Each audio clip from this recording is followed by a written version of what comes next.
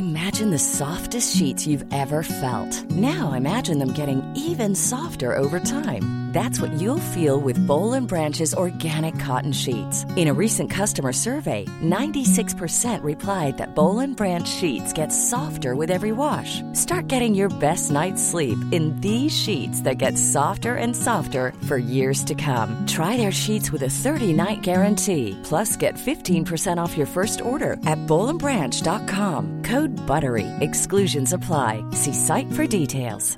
Ready to pop the question? The jewelers at BlueNile.com have got sparkle down to a science with beautiful lab-grown diamonds worthy of your most brilliant moments. Their lab-grown diamonds are independently graded and guaranteed identical to natural diamonds, and they're ready to ship to your door. Go to BlueNile.com and use promo code LISTEN to get $50 off your purchase of $500 or more. That's code LISTEN at BlueNile.com for $50 off. BlueNile.com, code LISTEN. Imagine the softest sheets you've ever felt. Now imagine them getting even softer over time. That's what you'll feel with Boll & Branch's organic cotton sheets. In a recent customer survey, 96% replied that Boll & Branch sheets get softer with every wash. Start getting your best night's sleep in these sheets that get softer and softer for years to come. Try their sheets with a 30-night guarantee. Plus, get 15% off your first order at bollandbranch.com. Code BUTTERY. Exclusions apply. See site for details.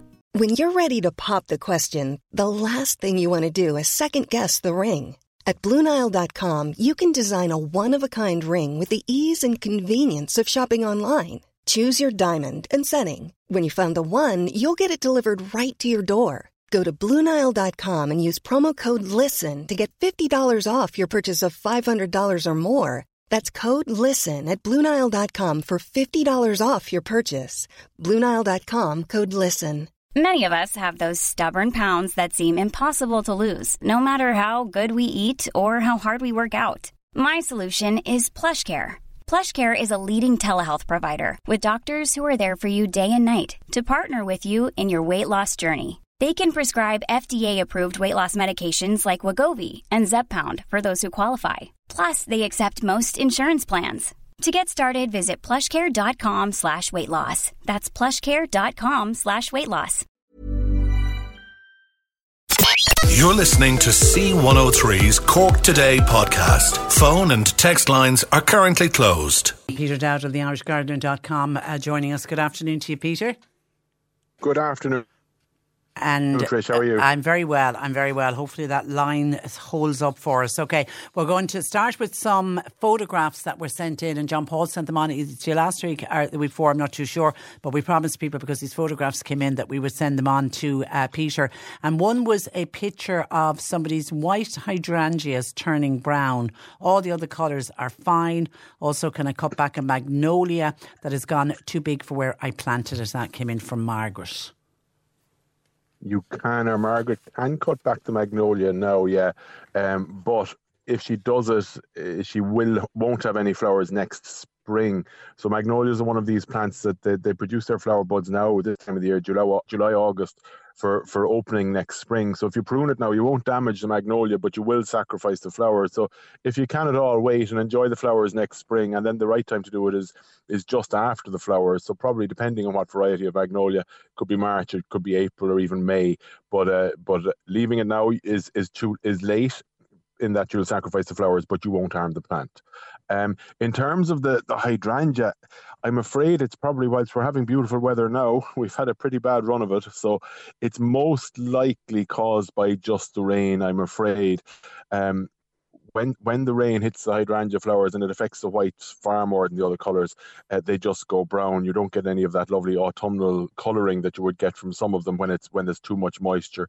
It's either just rain spatter has caused the flowers to rot and to discolour, or there could be an underlying fungal infection causing it. But I don't think so. I think it's just unfortunately a symptom of the amount of rain we've had this summer.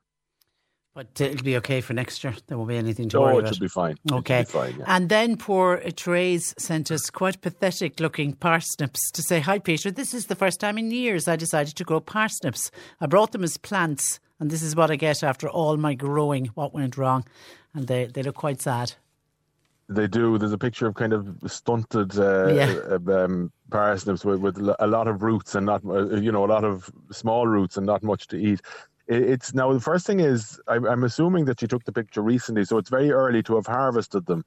You wouldn't normally harvest them yet. You'd leave it for another month or so. In fact, you can harvest them right through the winter into spring. And of course, the longer you leave them in, the more it's going to develop. So that's the first thing I would say. She probably took them out too early, but there is still an awful lot of roots, which is caused by one of several things.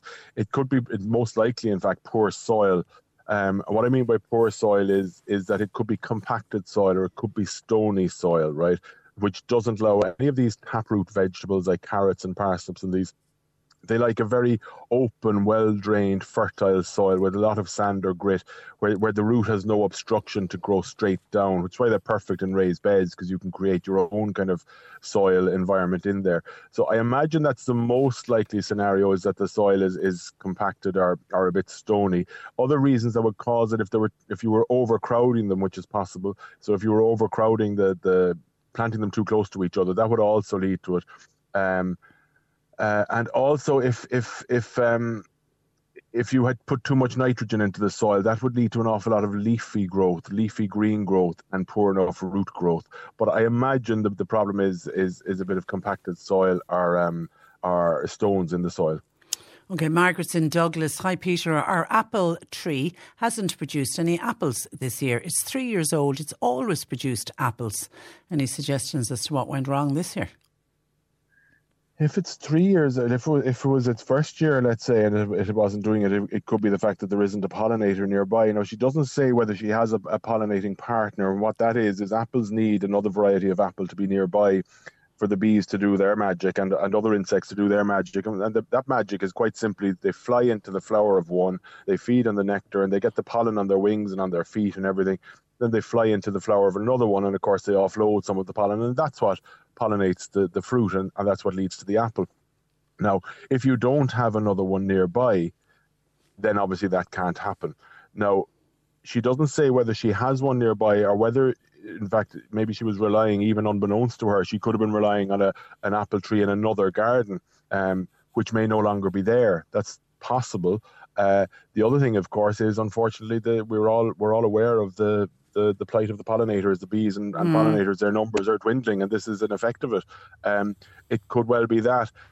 Also around, I'm trying to cast my mind back now to kind of May, when they would have been in blossom, but the weather was relatively good then, so that shouldn't have been an issue. There should have been enough of them out.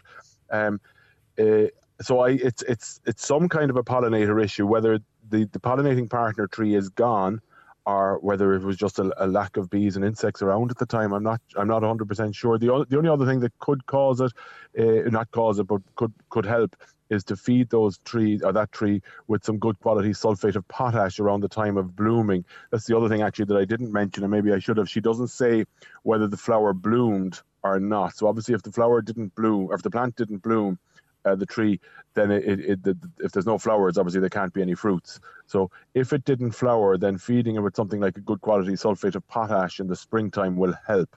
But if it did flower but didn't turn into fruit, well, then that's an issue with a lack of pollinators, either pollinating tree or the insects. Okay, hopefully it'll get sorted for next year. Here's an interesting one. Question for Peter. Well, it's more of a tip for others, says this listener. I was told to always cut my buddleia bush down to the ground every year, and that's what I always did. But due to illness, I haven't been able to cut it for the last 3 years. Now, obviously, it's massive this year, but more than that, it is literally smothered in tortoise shell and peacock butterflies. Doesn't that sound gorgeous? I'm now wondering, how often does Peter suggest cutting a buddleia? And obviously, it wasn't swarming with butterflies when this listener was cutting it back. Yeah, and it's funny because I'm just on my way into Fota here again for the last of my walk and talks, where we're talking about the importance of some of these natural connections in nature, and I've been admiring the butterflies swarming on the buddleias here in Fota, which I'm kind of laughing to myself, because she's right, they're alive with them. I wouldn't, if you cut back buddleia very hard every year, which is what you had been doing, what you tend to get is an awful lot of leafy growth the following year. You do get some flowers, but not that many. If you leave it off and never prune it, you'll get loads and loads of flowers, but of course it does get very, very big. So I would suggest give it a light prune, and not prune it back to ground level like she's been doing. Give it a light prune, maybe prune it back by about half, either every year or every second year. So keep it in check is what you're doing. You're never cutting it back to ground level, because as I say, if you cut it back very hard, you get an awful lot of leafy growth and not so much of the flowers. And of course, buddleia, while it is overly vigorous and it is on the invasive list, some of the species, just to see it at this time of the year in full flower and be decked with butterflies, they're fabulous. Stunning. Yeah, it's fabulous. Gardening question. I have tuberous begonias growing in a bed. This is my first time ever growing them. Should I lift them for the winter, or how should they be stored? Well, the textbook advice, the correct answer to give is yes, do. Once the last of the foliage has died off, which is normally kind of at the first frost, which could be November time, hopefully, that's when you would lift them. You'd lift them out of the ground, wrap them just in a bit of paper, just keep them cool and dry for the winter months, and plant them out again next kind of March, April. It's very, very straightforward. And now that, as I say, is the correct answer and the textbook answer. I find myself a lazy gardener. I don't always have the time to do that. So more often than not, I leave them out. They will come back year after year, but they definitely do weaken if you don't lift them. And if we were to get a serious winter, if we were to get proper negative temperatures for a protracted period, it will rot the bulb. But as I say, I leave mine out. They do come back year after year, but the correct thing to do is to lift them after flowering and plant them out again in March, April. Margaret says, question for Peter: what would be the cause of brown rust spots on my cabbage? It's a fungal rust, and in fact I wrote an article on the Examiner I think it was last week or the week before, not on the fungal rust on cabbage specifically, but we are seeing, which is probably to be expected, we are seeing huge amounts of fungal problems in gardens at the moment, and it's because of, and this answers this question as well, it's because of the weather conditions. It's been excessively damp, and of course it's mild. And that just leads to damp, mild conditions with poor air circulation, leads to the development of these fungal problems, and that's what's causing this rust on the cabbage.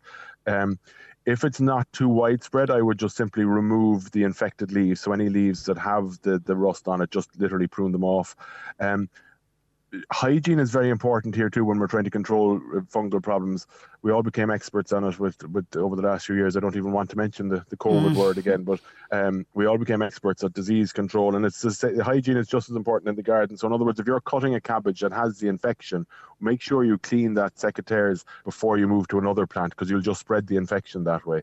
So there's little enough you can do when it has it, except what we call cultural control, which is removing the infected leaves. When planting, make sure you're leaving enough space between the plants, that there's good air circulation around them. But unfortunately, this year with the amount of rain we've had, it's very difficult to stay on top of these fungal problems. Yeah, Sean says, do I cut back lupins and foxgloves now, or will they flower again? I only planted them this summer. The lupins, if you cut them back, now it's gone a bit late, but if you had cut them back earlier, so you can do one of two things. If you cut them back straight after flowering, or even now, you're definitely, if you cut them back straight after flowering, which is probably a month ago, you would expect a second flush of flowers, maybe now or during September. Not as good as the first flush, but you would expect a second flush. So do that, and you may well still get more. That's the first option. The second option is you let those flowers, those dead flowers in the seed pods, let the seed pods turn black, and then you have your own free lupin seeds, which will either disperse naturally, and you might get baby lupins around the garden, or you can collect them yourself. It's very, very straightforward. Just crack open the black seed pods, collect the seeds, and plant them into some compost in a seed tray or little pots, and you'll have your own new lupins next year. Obviously, if you're cutting back for a second flush of flowers, then you're not allowing the seed pods to ripen. So it's kind of one or the other. Yeah. Foxgloves are a biennial. So by the end of year 2, when they're flowering, that'll be the end of them. So I would just let them set seed. Okay, here's a lovely one. I've got a large oak tree in my garden, and I'd love to get a sapling growing from that tree to give to my daughter for her house and her garden. Now, I have a few saplings growing in my rewilded lawn. So my question is, do I start to grow one from an acorn, or if I was to dig up one of the saplings, how do I transplant it? Do I pull it or dig it out? Thanking you. That's a nice idea, to grow it from one tree. Gorgeous. Yeah. Lovely idea. Yeah. depending on how old the sapling is. So if it's only a year or two old that has, wind blown into the lawn, it should transplant relatively easily. Now, the time to do it is certainly not now. It's the middle of winter, so it's kind of December, January time when that sapling is totally dormant. Don't pull it, no, because you'll damage the root system. So dig it out of the ground. But if it's only a year or two old, that won't be a difficult job. Dig it out of the ground and into a new pot or straight into your daughter's garden immediately. Don't leave it out of the ground for any length of time. And that should grow. Pay close attention to watering it next year. And that should grow. That would be the quickest and easiest way to do it. You could try growing it from an acorn from the tree, but obviously it'll just take that little bit longer. That few, like the sapling is obviously that couple of years more advanced. Yeah. Hi, Peter. Is there anything I can use to kill moths on a wall? I've removed most by hand, but it's back again. Also, can I cut back my camellia bush, and what would you suggest feeding it for flowers for next year? There are 2 questions. Okay, well, the camellia bush is the exact same as the magnolia one at the start of the piece, Trish, where if you cut it back now, you won't harm the camellia, but you will certainly cut off next year's flowers, because similar to the magnolia, it has set its flower buds now to open for next spring. So pruning it now will remove them. So I'm guessing from the second part of the question that she doesn't want to do that because she's wondering what to feed it with to promote flowers. So at this time of year, July, August, is when you would feed a camellia or rhododendrons, magnolias, any of these kind of plants, with a good sulfate of potash or a good quality organic tomato food, because they're high in potassium and high in phosphorus, which will promote the development of flower buds now for opening next spring. So, and what was the first part of our question then? Where has it gone to? The moss. Oh, the moss on the wall. Yes, sorry. Yeah, moved it by hand, yeah. And it's back again. Yeah, so there is a product called Moscow. Moscow is a well-known brand name for killing moss. Now, I'm not a huge fan of the traditional Moscow, but there is a thing called Moscow Probiotic, Irish made to the best of my knowledge. And when you have the area clean of moss, if you spray it with the Moscow Probiotic, it will keep it clean. Now, there's nothing is going to keep an area free of moss in Ireland, again, because of our climate. It's warm and damp, and moss will just grow. So, but once you have it clean, that Moscow Probiotic does keep it clean for a few months, I would say up to 6 months, which is the best that you'll do. Then there are other products that you can put on the wall that will kill the moss, organic products that are very good. Algon, to the best of my knowledge, is the name of another Irish one. I'm pretty sure, and I'll double check that before you get it, but I'm pretty sure it's an organic Irish product, but it is very good. I say it and then I'm not sure because I know I've used it before, but I hope I'm giving it the right name, if you know what I mean. I know I've used an organic Irish one before, and I think it's Algon. Okay, and a final one. I planted Sweet William seeds in the spring, and now they're a few centimetres high. Where should I keep them during the winter, and will they flower next year? They will. Most of them are biennial. Some are perennial, but meaning they'll flower every year. But most of them are biennial, which means they'll flower in their second year and then set seed, and that's the end of them. I wouldn't be too worried about planting them out and leaving them outside through the winter. They should be absolutely fine. If you don't want to do that, just keep them in pots. But again, I'd probably leave them outside. I wouldn't put them in a shed or anything like that because it'll be too dark. If you have a glass house or a polytunnel, sure, you could keep them in that during the winter. But being honest, unless it was an extremely severe winter again, which hopefully it won't be, but unless it was, they should be safe outside. Okay, so you've got your final afternoon in Fota? Yeah, looking forward to it. It's the first afternoon we did in Fota, where we were talking about the wonder of nature and how it's so important in Fota. I was here in a big woolly jumper and a jacket and scarf and hat, and now I'm not quite the shorts and t-shirt, but it's a lovely sunny day down here now. So yeah, the last one of the year. Yeah, it's a nice day, and I should forecast for tomorrow is good as well. And listen, I'm ever hopeful. We often get very good Septembers in this country when we talk about the Indian summer. We do, and every year we're surprised. But I think, and I've said this before, I'm not sure if the stats back me up or not, but I think September is normally may not be the warmest month, but I think in terms of sunshine and dry days, I think it's normally our best month. Yeah, just as the kids go back to school. It always seems so unfair. Yeah. All right, listen, have a lovely week, and we'll chat next Wednesday, and enjoy Fota. And you. Thanks a million. That is Peter Dowdall, theirishgardener.com. Imagine the softest sheets you've ever felt. Now imagine them getting even softer over time. That's what you'll feel with Bowl and Branch's organic cotton sheets. In a recent customer survey, 96% replied that Bowl and Branch sheets get softer with every wash. Start getting your best night's sleep in these sheets that get softer and softer for years to come. Try their sheets with a 30-night guarantee. Plus, get 15% off your first order at bowlandbranch.com. Code BUTTERY. Exclusions apply. See site for details. Hey, it's Paige DeSorbo from Giggly Squad. High quality fashion without the price tag. Say hello to Quince. I'm snagging high-end essentials like cozy cashmere sweaters, sleek leather jackets, fine jewelry, and so much more. With Quince being 50 to 80% less than similar brands. And they partner with factories that prioritize safe, ethical, and responsible manufacturing. I love that. Luxury quality within reach. Go to quince.com/style to get free shipping and 365-day returns on your next order. Quince.com/style.